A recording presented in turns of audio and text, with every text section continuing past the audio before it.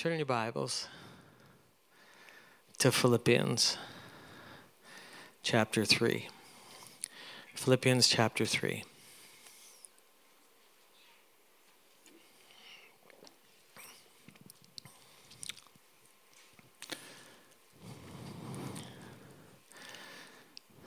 The Apostle Paul was writing these new Christians. He's writing from prison. He's in prison. He's at the end of his life. Very short time from the time he wrote this letter. Very short time between writing the letter and passing away. We're not sure exactly how long, but some people estimate it a year. So this is like one of the last things he writes, and shortly after this time, he passes away. So he's at the end of a life. And one thing that ticks him off and that he's really writing against is there are people who try to add things to Christianity. There are people, for example, who are going from church to church saying, unless you're circumcised, you cannot go to heaven. And he called them mutilators. And they're adding laws to Christianity. It's called legalism. And so he was writing about that, warning them about that, and saying, there's really nothing we can add to this whole thing. And somehow their doing this would give them some kind of confidence before God that they're the ones that are right. I know of a guy who went and got circumcised not too long ago as a grown man trying to get right with God. That's just a painful, painful way to do that. Christianity has pain, but that's unnecessary. And so he says, it's all built on doing things. He said, no one could have worked harder than me. No one could have gone further than me, higher than me. I was a Hebrew of Hebrews. I was at the level of being a Hebrew. I was a Pharisee. Pharisees was a sect of a religious movement, kind of a revival movement at one time. And he said, I tapped into that. I got into that thing, that level. And he said, not only that, but I had this zeal that my passion for being right with God, my doing everything right to be right with God, was that I persecuted the church, thinking that, they were an enemy of God and therefore I'll kill them. And he did. And so he went to great lengths. He said, you can read this in verses 4, 5, and 6. He said, concerning the law, doing the law, keeping the law, I was blameless. Not one issue of the law left unturned. He said, but what things were gained to me, these things I counted loss for Christ.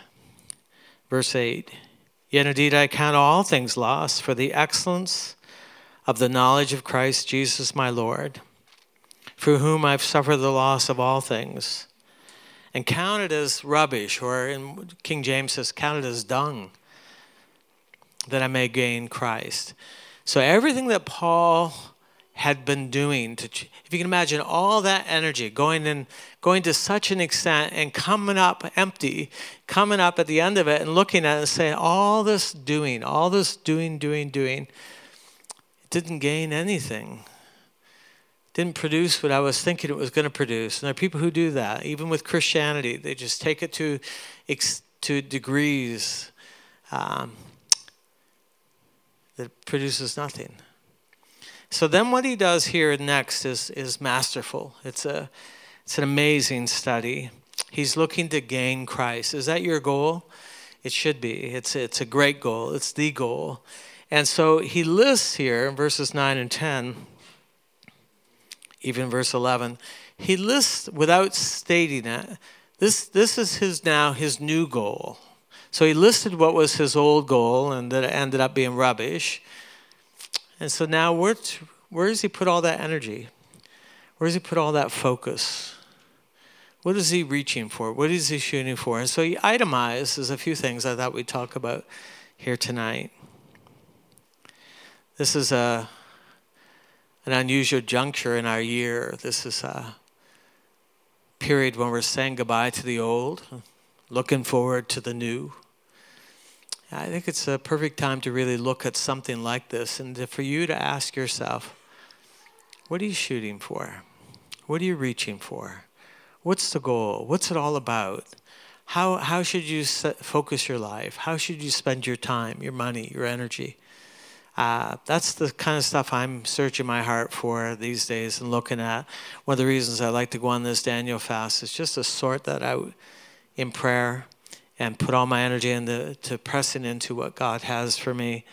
But let's look at what Paul writes. Now let's just stop and consider this. This is a man who's done everything. This is a man who's been everywhere. He's traveled more than most people. He single-handedly started some of the greatest churches on earth, just one church after another, going by himself in this pagan, idol-infested land and carving out Christianity in places that had never existed before. And he's not saying several things. He's not saying, my focus now is more churches. My focus now is more stamps in my passport. My focus now is to accomplish more, get more people. There's something that happens that the further you go out into this, none of that matters anymore. You can look back and say, well, I've been part of starting 10 churches. So what? I mean, that's good in terms of you standing before Jesus on the judgment day. Maybe that's part of your calling. But in the end, it doesn't produce what you think it would produce. We admire people. We read biographies. We read things that people have accomplished. We admire them for the things that they've accomplished. If you're in that mode, you'd be surprised how little it means to people. You know, you watch celebrities being interviewed, and we are looking at their greatest moments in history when they did that funny thing on that movie, and they're looking at it and they're saying, that's just nothing to me. It means nothing to me.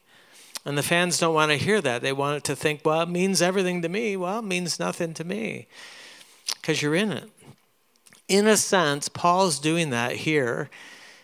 What he doesn't list is very telling, because I meet people all the time who is just more countries, more places, more trips, more churches, more business, more clients, more customers, more money, more.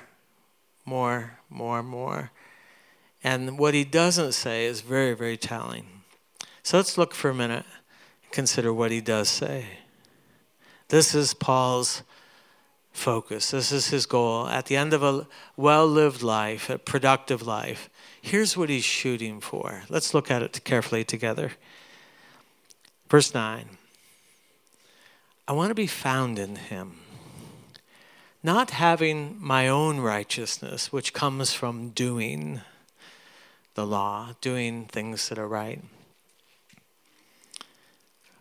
But I want that righteousness that comes by faith.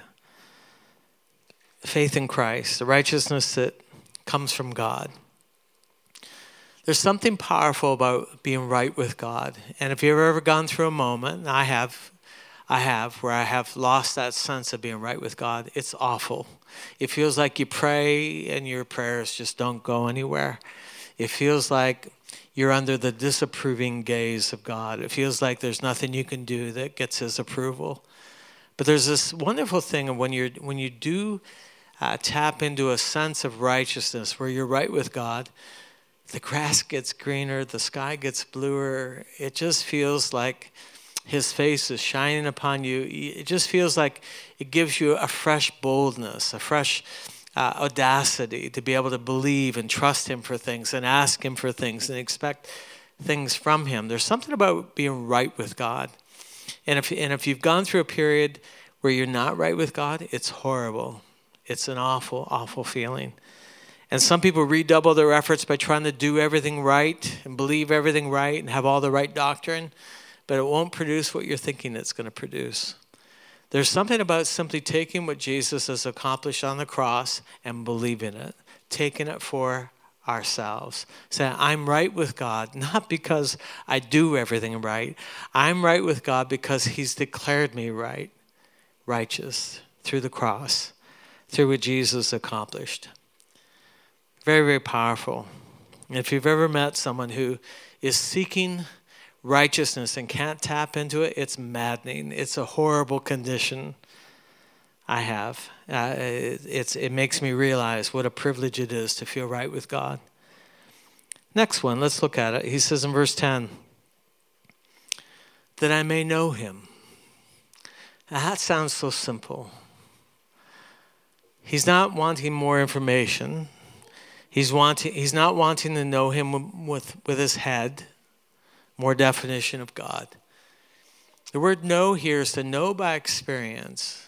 There's something about knowing God that when you go down that road and you experience him, you have to experience more of him. The more you experience, the more you must experience. The more you know him and you have an encounter with him, the more you just become so fixated on wanting another encounter. You must see more. You must experience him again. It's incredibly contagious. It's infectious. And here Paul is sitting in a prison at the end of his life saying, I want to know God. I want to know God.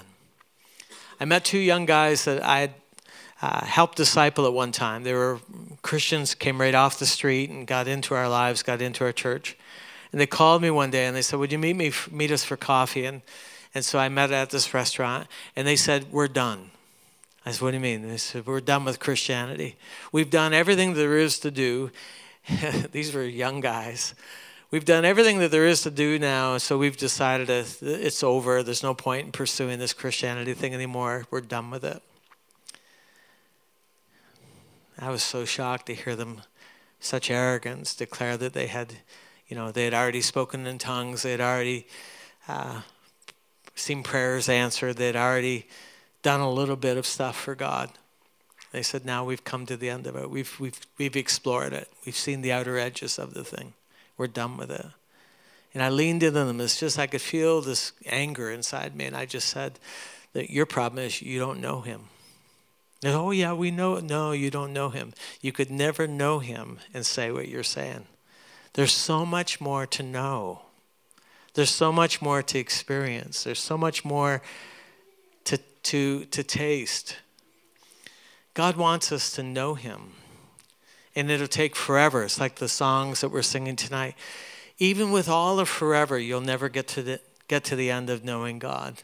And it begins now and carries over into forever. Your life pursuit, now that you're a life-giving being, your whole life will be absolutely focused on knowing God. And Paul's saying, there's more to know. I've known him enough to know that I need to know him. There's more. Isn't that exciting that there's more to this whole thing? More than you can ever imagine. More experiences for you to have. 2020 should be a time, I wish this for us as a people, that we'd know God. We'd know him. We'd know him in ways we've never known him.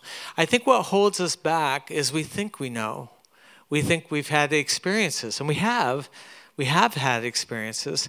What he does here that's so masterful, he sets aside all the things that he's accumulated and experienced, and he said, I don't want that to hold me back. It's possible to do so much business that you think you know business, and so therefore you don't look for anything new in business. You've mastered it. You've gotten on top of it. And actually, next thing you know, you stop growing and you stop developing. It's the same kind of thing. He says, I want to know him. And I want to know the power of his resurrection. When Jesus was raised from the dead by the power of the Holy Spirit, that life is something that we've tapped into in a very limited way. Even though it brought us back to life and brought us from death. And it was powerful, it was profound, and there's a transformation. Alan's not here, I can't see him, but his family came to church this morning and they said, we've seen a transformation in Alan. His sisters, two sisters here, and they said, and his brother-in-law said, he's changed. And they're thanking us. We didn't have anything to do with it. It was the power, the resurrection of Jesus that has changed Alan into this bright-faced, open, loving, gracious young man. That was a powerful thing. What they saw, what they're testifying to, we got to see that happen. We didn't do it. It was the power of the resurrection. So is that it for Alan? Is that the end of his growth? No.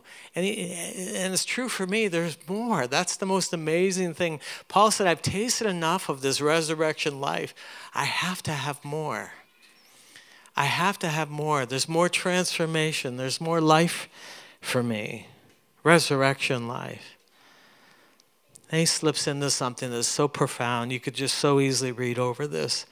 He said, that I may know him, verse 10, that I may know him and the power of his resurrection and the fellowship of his sufferings, being conformed to his death.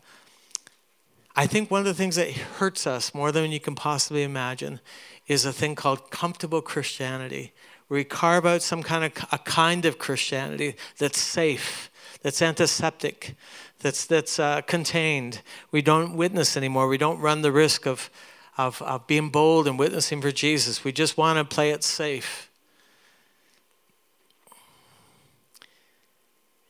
Christianity and suffering go together. And we don't want to know that. We don't want to hear that. But there is something about tasting his sufferings. And I'm not saying you have to self-inflict yourself with anything. But what if we got a different attitude toward it and said, okay, now that hurts. How can I know Jesus more in this? How can I experience? Ultimately, it's death. Ultimately, it's physical persecution. Ultimately, and he's saying, I'm willing to go right up to that line. In fact, he did. He did on several occasions. We don't want to go anywhere. We don't want to do anything where there might be a risk of being hurt or inconvenienced. He had a different outlook. He said, you know something? Let me see if I can put it in what I think Paul's saying. He's, you know something? I've had some tough times. I've been beat up, I've been stoned. People threw rocks at me and chased out of town. All kinds of things happening. He said, every time I experienced that, Jesus came. And the fellowship that passed between his soul and my soul was so delicious. Jesus coming and saying, without words, saying, I know what it's like. I know what you're thinking. I know what you're going through. It happened to me. And there's such a sweet fellowship, a communion that's beyond words. You see it in this life a little bit. Cancer survivors, for example, they'll meet each other and they're cancer survivors. There's not much to say. They say, oh, you too? That happened to you? Oh. And there's really not a lot more to say. It's just that you know what it is to have that prognosis or diagnosis and that treatment, you know. And there's lots of things where you go through something. Even if you meet someone, you've walked the Appalachian Trail, then you meet someone who's also walked the Appalachian Trail, and you find out there's not a lot to say. You say, you too? You did that? Wow. And it's beyond words. And there's this fellowship that you enter into with people who've gone through something that you've gone through. There's not a lot to say. And when Jesus steps into us, and you say you run into a really difficult time, really difficult person or a demon, and Jesus comes to you. He's done this to me. And he comes and he doesn't say a whole lot. He just lets you know that he knows. And you find yourself saying, as long as you know, I'm okay. As long as you know what I know. And it's called fellowship. It's a fellowship. It's like this elite club that you've just entered into. And the only way to get into this club is through pain, through suffering, through some kind of rejection, being spit on, some kind of hardship. And we can stay in the shallow end of the pool and avoid the places where that may happen. But I wouldn't respect myself. See, I don't want to read about Christianity and marvel at the guys who go out and do this stuff. I want to get in on that. Or I can play it safe. See, all we have to really, the big threats that we have that we deal with here in Yates County, black ice and mosquitoes. It's possible to live a safe, sanitized, comfortable, contained Christianity where there's no pain. And then the first time someone does something that offends us, we completely fall apart. We leave church over that. So I met someone who was completely fallen apart, and I said, "What happened?" Thinking that somehow somebody did something. And they said, "Somebody rejected me on Facebook. They wouldn't accept my friendship." That's a level of endurance. That's a level of pain. Facebook rejection is it. It's a different kind of Christianity than anything. No wonder the Bible is boring for them, because they can't possibly relate to what he's talking about. This is a guy that they opened his back with a cat of nine tails with 39 lashes on 5 different occasions. They beat his feet with rods until he couldn't walk. Every ship, it seemed like for a while there, almost every ship he got on sank. Amazing endurance. And he says, I'm not into pain. I'm not looking to suffer. But the fact is, every time I did, Jesus came. Jesus came and stood with me. And there's this heart fellowship back and forth where he just communicates, I know what you're going through. I got beat up one time when I was a young Christian. I led this lad to the Lord, and it was something that happened to me. He was insistent on my telling him what the transformation was that he could see and his family could see. And I didn't feel comfortable leading this young lad, telling him about Jesus without his parents' permission and all of that. But he just kept insisting. He says, "How do I get what you had?" And I couldn't deny what had happened to me. And I said, well, I asked Jesus into my heart. He just dropped to his knees. He said, I want to do the same thing. So he asked Jesus into his heart. We're at a party, and I left the party because it was just more smoke and booze and dirty jokes and dancing, and I left that party. See, I danced, but I changed venues. And I knew I was in trouble in the moment he dropped to his knees. But what could I do? He wanted to receive Jesus. He was killed in a car accident some time later, and I was so glad he experienced Jesus. Hit by a car. But I felt the righteous thing to do is for him to get up and tell his parents what happened to him. I didn't want to do something in a corner. But I didn't mean for him to go into the party and tell them at the party, Penn just caused me to become a Christian, or whatever.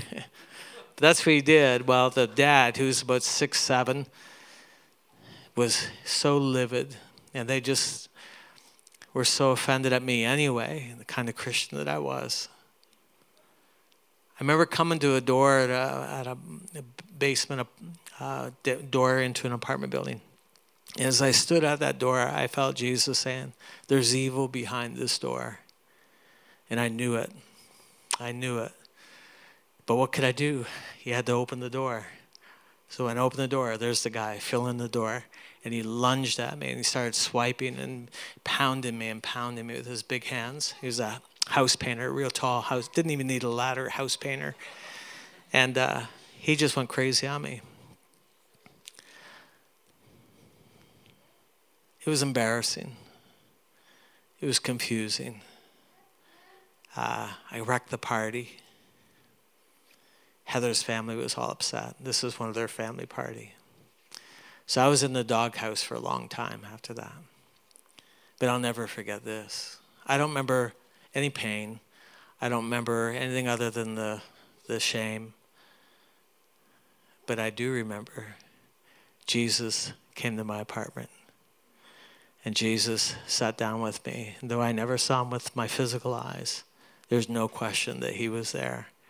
He didn't say a lot, but I knew that he knew. I knew that he cared. I knew that he was proud of me. I knew that I was right with him and everything was right because he was there. It didn't matter what anyone else said or thought. All that really mattered was that Jesus knew. And Jesus was the only person who knew what happened. And I just have to rest in that. But I never forget this, that he came. And then I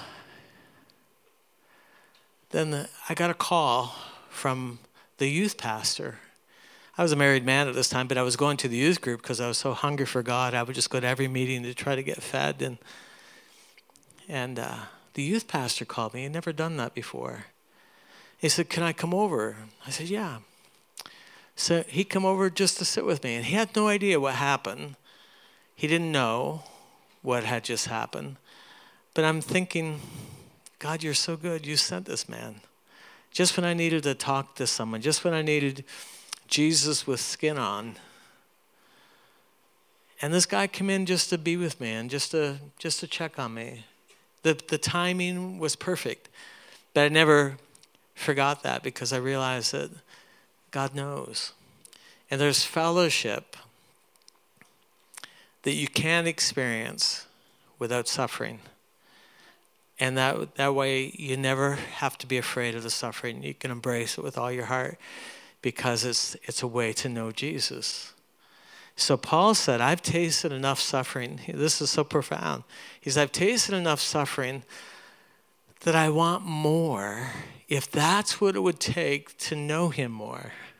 If that's what it would take to taste more of that sweet, sweet fellowship, that heart communion with Jesus. If that's what it takes, bring it on. I'm willing to suffer, even to the point of dying, that I may know him. Isn't this an amazing goal? I mean, this is for a guy who's been everywhere and done everything and experienced everything and has the highest of the high kinds of experience. He's saying, this is where it's at. This is worth reaching for. This is worth experiencing. Verse 11, if by any means I may attain to the resurrection from the dead. Now watch this. This guy's so humble. Listen to this. He says, not that I've already attained, haven't arrived. Isn't it amazing that Paul at the end of his life didn't feel like he arrived? You don't either. There isn't anyone here probably that feels like you're at the zenith of your Christianity and there's really no more. He said, there's so much more I haven't attained, and I'm not already perfected. Is there some kind of relief in that for you, for me? But I press on. There's something more to reach for. But I press on that I may lay hold of that for which Christ Jesus has also laid hold of me. There's a purpose. Jesus didn't save you to sit in a pew. Jesus didn't save you to read your Bible and pray. Those things are helpful, but that's not why he saved you. He wants to accomplish something through you, in you, and to you, and through you. There's a reason that Jesus has reached out to you, and he says, I want that. Verse 13, brethren, I do not count myself to have apprehended, but one thing I do. I think it's the King James Version. It says, but this one thing I do. That's what we're singing tonight. It's that one thing. That one thing. Everything else kind of fades away. He said, I haven't apprehended or arrived, but one thing I do. You should be leaning into this right now. Paul's about to tell us the one thing that he does. It's what you need to do. It's what I need to do. It's what I need to do again and again and again. But I'm at this juncture where I'm at the beginning of a new year. It's like a field of fresh fallen snow. There's no tracks. There's no marks. And I look back at 2019. It was an uproarious year, just filled with all kinds of stuff, good and bad. But I'm at this juncture, and he says, this one thing I do, forgetting those things which are behind and reaching forward to the things which are ahead. I press toward the goal for the prize of the upward call of God in Christ Jesus. This one thing I do, forgetting. You have permission from God tonight to let go. Let go of what's happened. Let go of your accomplishments. Let go of past successes and attainments and past difficulties, past pain. you have permission from God to let go, to let it go, just to let it go. I don't think we can really fully press forward without letting go, forgetting, intentionally forgetting. Now, it's a realistic forgetting. It's not that you will never remember those things anymore. It's just that they're not your focus. You've shifted your eyes. Now, watch what he's doing. He's doing it. He's deciding. It's not God grabbing him by the scruff of the neck and saying, you will do this. You have permission to decide. You have permission tonight to decide the direction of your life. You can keep your eyes focused on you, on your past, on things that marked you, things that you identify with. You have permission. Now, he doesn't throw out all the stuff. Look at verse 16. He said, nevertheless, to the degree that we've already attained, let us walk by the same rule. Let us be of the same mind. There's things that we have attained. There's experiences we have in God that we don't let go of. It's not that they're bad, but there's some things that hold us back. You know, in the Roman culture, when an athlete won a race, they would give him a laurel. A laurel were laurel leaves from a particular tree. And these leaves were, you've seen pictures of them where they have the laurel leaves on their sides of their heads. Well, they'd make a crown out of laurel leaves, and that they would present it to them. And a person may have 2 or 3 of these crowns on their head to show that they're the victor. They're the ones who accomplish the highest that there is. So we've come up with a saying that says, don't rest on your laurels. What that means is you've attained certain things, but if you stay there, if you think that's it, you won't press into anything more. If you think you've hit the level that there is, why would you try harder? Why would you go further? Why would you do anything else? So your success actually is the thing that undermines your future. There's times you just have to say, okay, I have attained some things, but I don't want that to hold me back. I let that go. I let go of it. Successes, levels of accomplishment, stamps on my passport, experiences, both good and bad. This one thing I do, forgetting those things which are behind. It's almost like you make a declaration and saying, okay, the past is the past. I want to go forward. So I'm focusing on coming into things I've never come into before. You can do that. You can decide that. You can choose.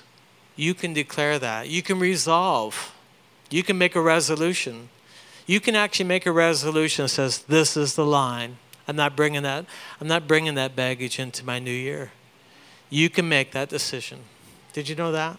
Paul is. Why can't you? I'm not being identified by what's happened to me in the past. I declare it over. I declare it done. I press toward the goal. What is your goal? What is it that you're reaching for? Every time at New Year's, we come up with New Year's resolutions. Don't be embarrassed by reading your last year's resolutions. You might be disappointed. I think there are disappointments. I think there's things that we said we were going to do and we didn't do it. And it almost makes us hesitant to say, well, I don't know if I want to make a resolution because I didn't accomplish, it didn't turn out the way I thought it would. I'm not in the place I thought I'd be this time. The way I looked at it from last year. But I think it's healthy. I think it's healthy to do this. I think it's healthy to consider, what is the goal? What is it that you're reaching toward? What is it you're striving? What will you put your time, your energy, your focus? I think one way to sort this out would be to fast. Fasting, the things that you're entitled to eat, you're entitled to. There's nothing wrong. You can relax in front of a television. You can go on social media. It's not sin. It's not wrong. It's not wrong. It's like anything. If it's done in measure, done reasonably. There's nothing wrong with any of that. You can see a movie. You can watch a movie. You can play games. There's nothing wrong with that. You can make it out to be wrong, of course. But what if we said, I can do those things anytime. I want to focus. I want to pull myself up and say, okay, we're going to focus on what needs to happen here. I want to get someplace. I want to do something. I want my life to count. I think you can choose. I think you can do that. I think fasting is the fastest way to do that. That says no more to this, even things you're entitled to like food, even pleasant food, and saying no more, no more. For a period of time, no more, because I want this. And you focus. It's a powerful thing. Did you know that you can let go of the past?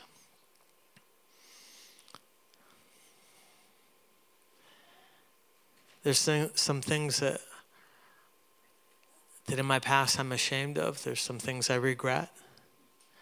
And it's funny how they'll waffle into my mind. I'll just be doing some mundane thing, and all of a sudden it'll waffle across my vision. And it's happened to me enough recently that I thought, what's this all about? And I started praying about it, and I felt like God was speaking to me. Give me some things for me concerning this. But it happens to me, so I'm sure it happens to you. I'm pretty average. I'm sure it happens to you as well. Things that happened to you, things you did that you wish you had never done. I'm not even talking about sins. Just stuff that happens, things you've spent your money on, things you've spent time on, things that you invested in that didn't pan out.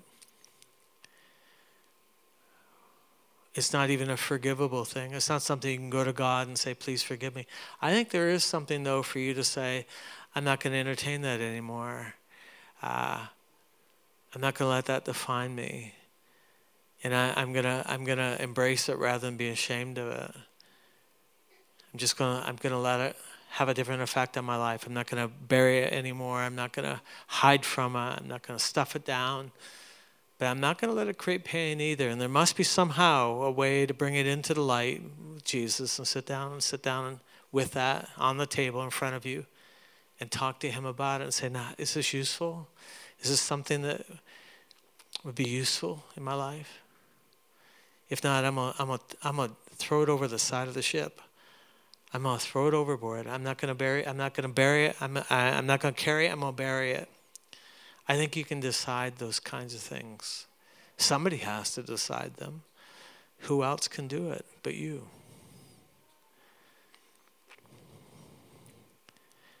We need goals. We need focus. What if we together decide that would take the month of January just to sort it out in prayer?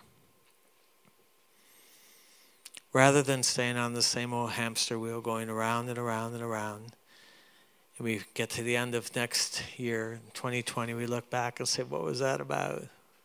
I didn't go anywhere, I didn't do anything, I just went around and around and around. Somebody has to call it quits. Somebody has to say no more of this. Paul was doing this. This one thing I do. It's almost like he's recommending it to these young Christians. Can I recommend it to you? Why don't you draw a line? The things that weigh you down, the things that distract you, the things that are useless. Draw a line and say, no more. No more.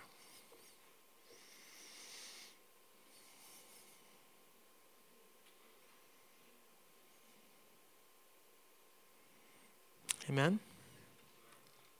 Grant, why don't you come up? It's early. I mean, you're free to go, but what if we just knelt down somewhere, laid across a pew, found some piece of carpet and laid out before the Lord, and begin that process tonight while there's grace here, while the Spirit is speaking.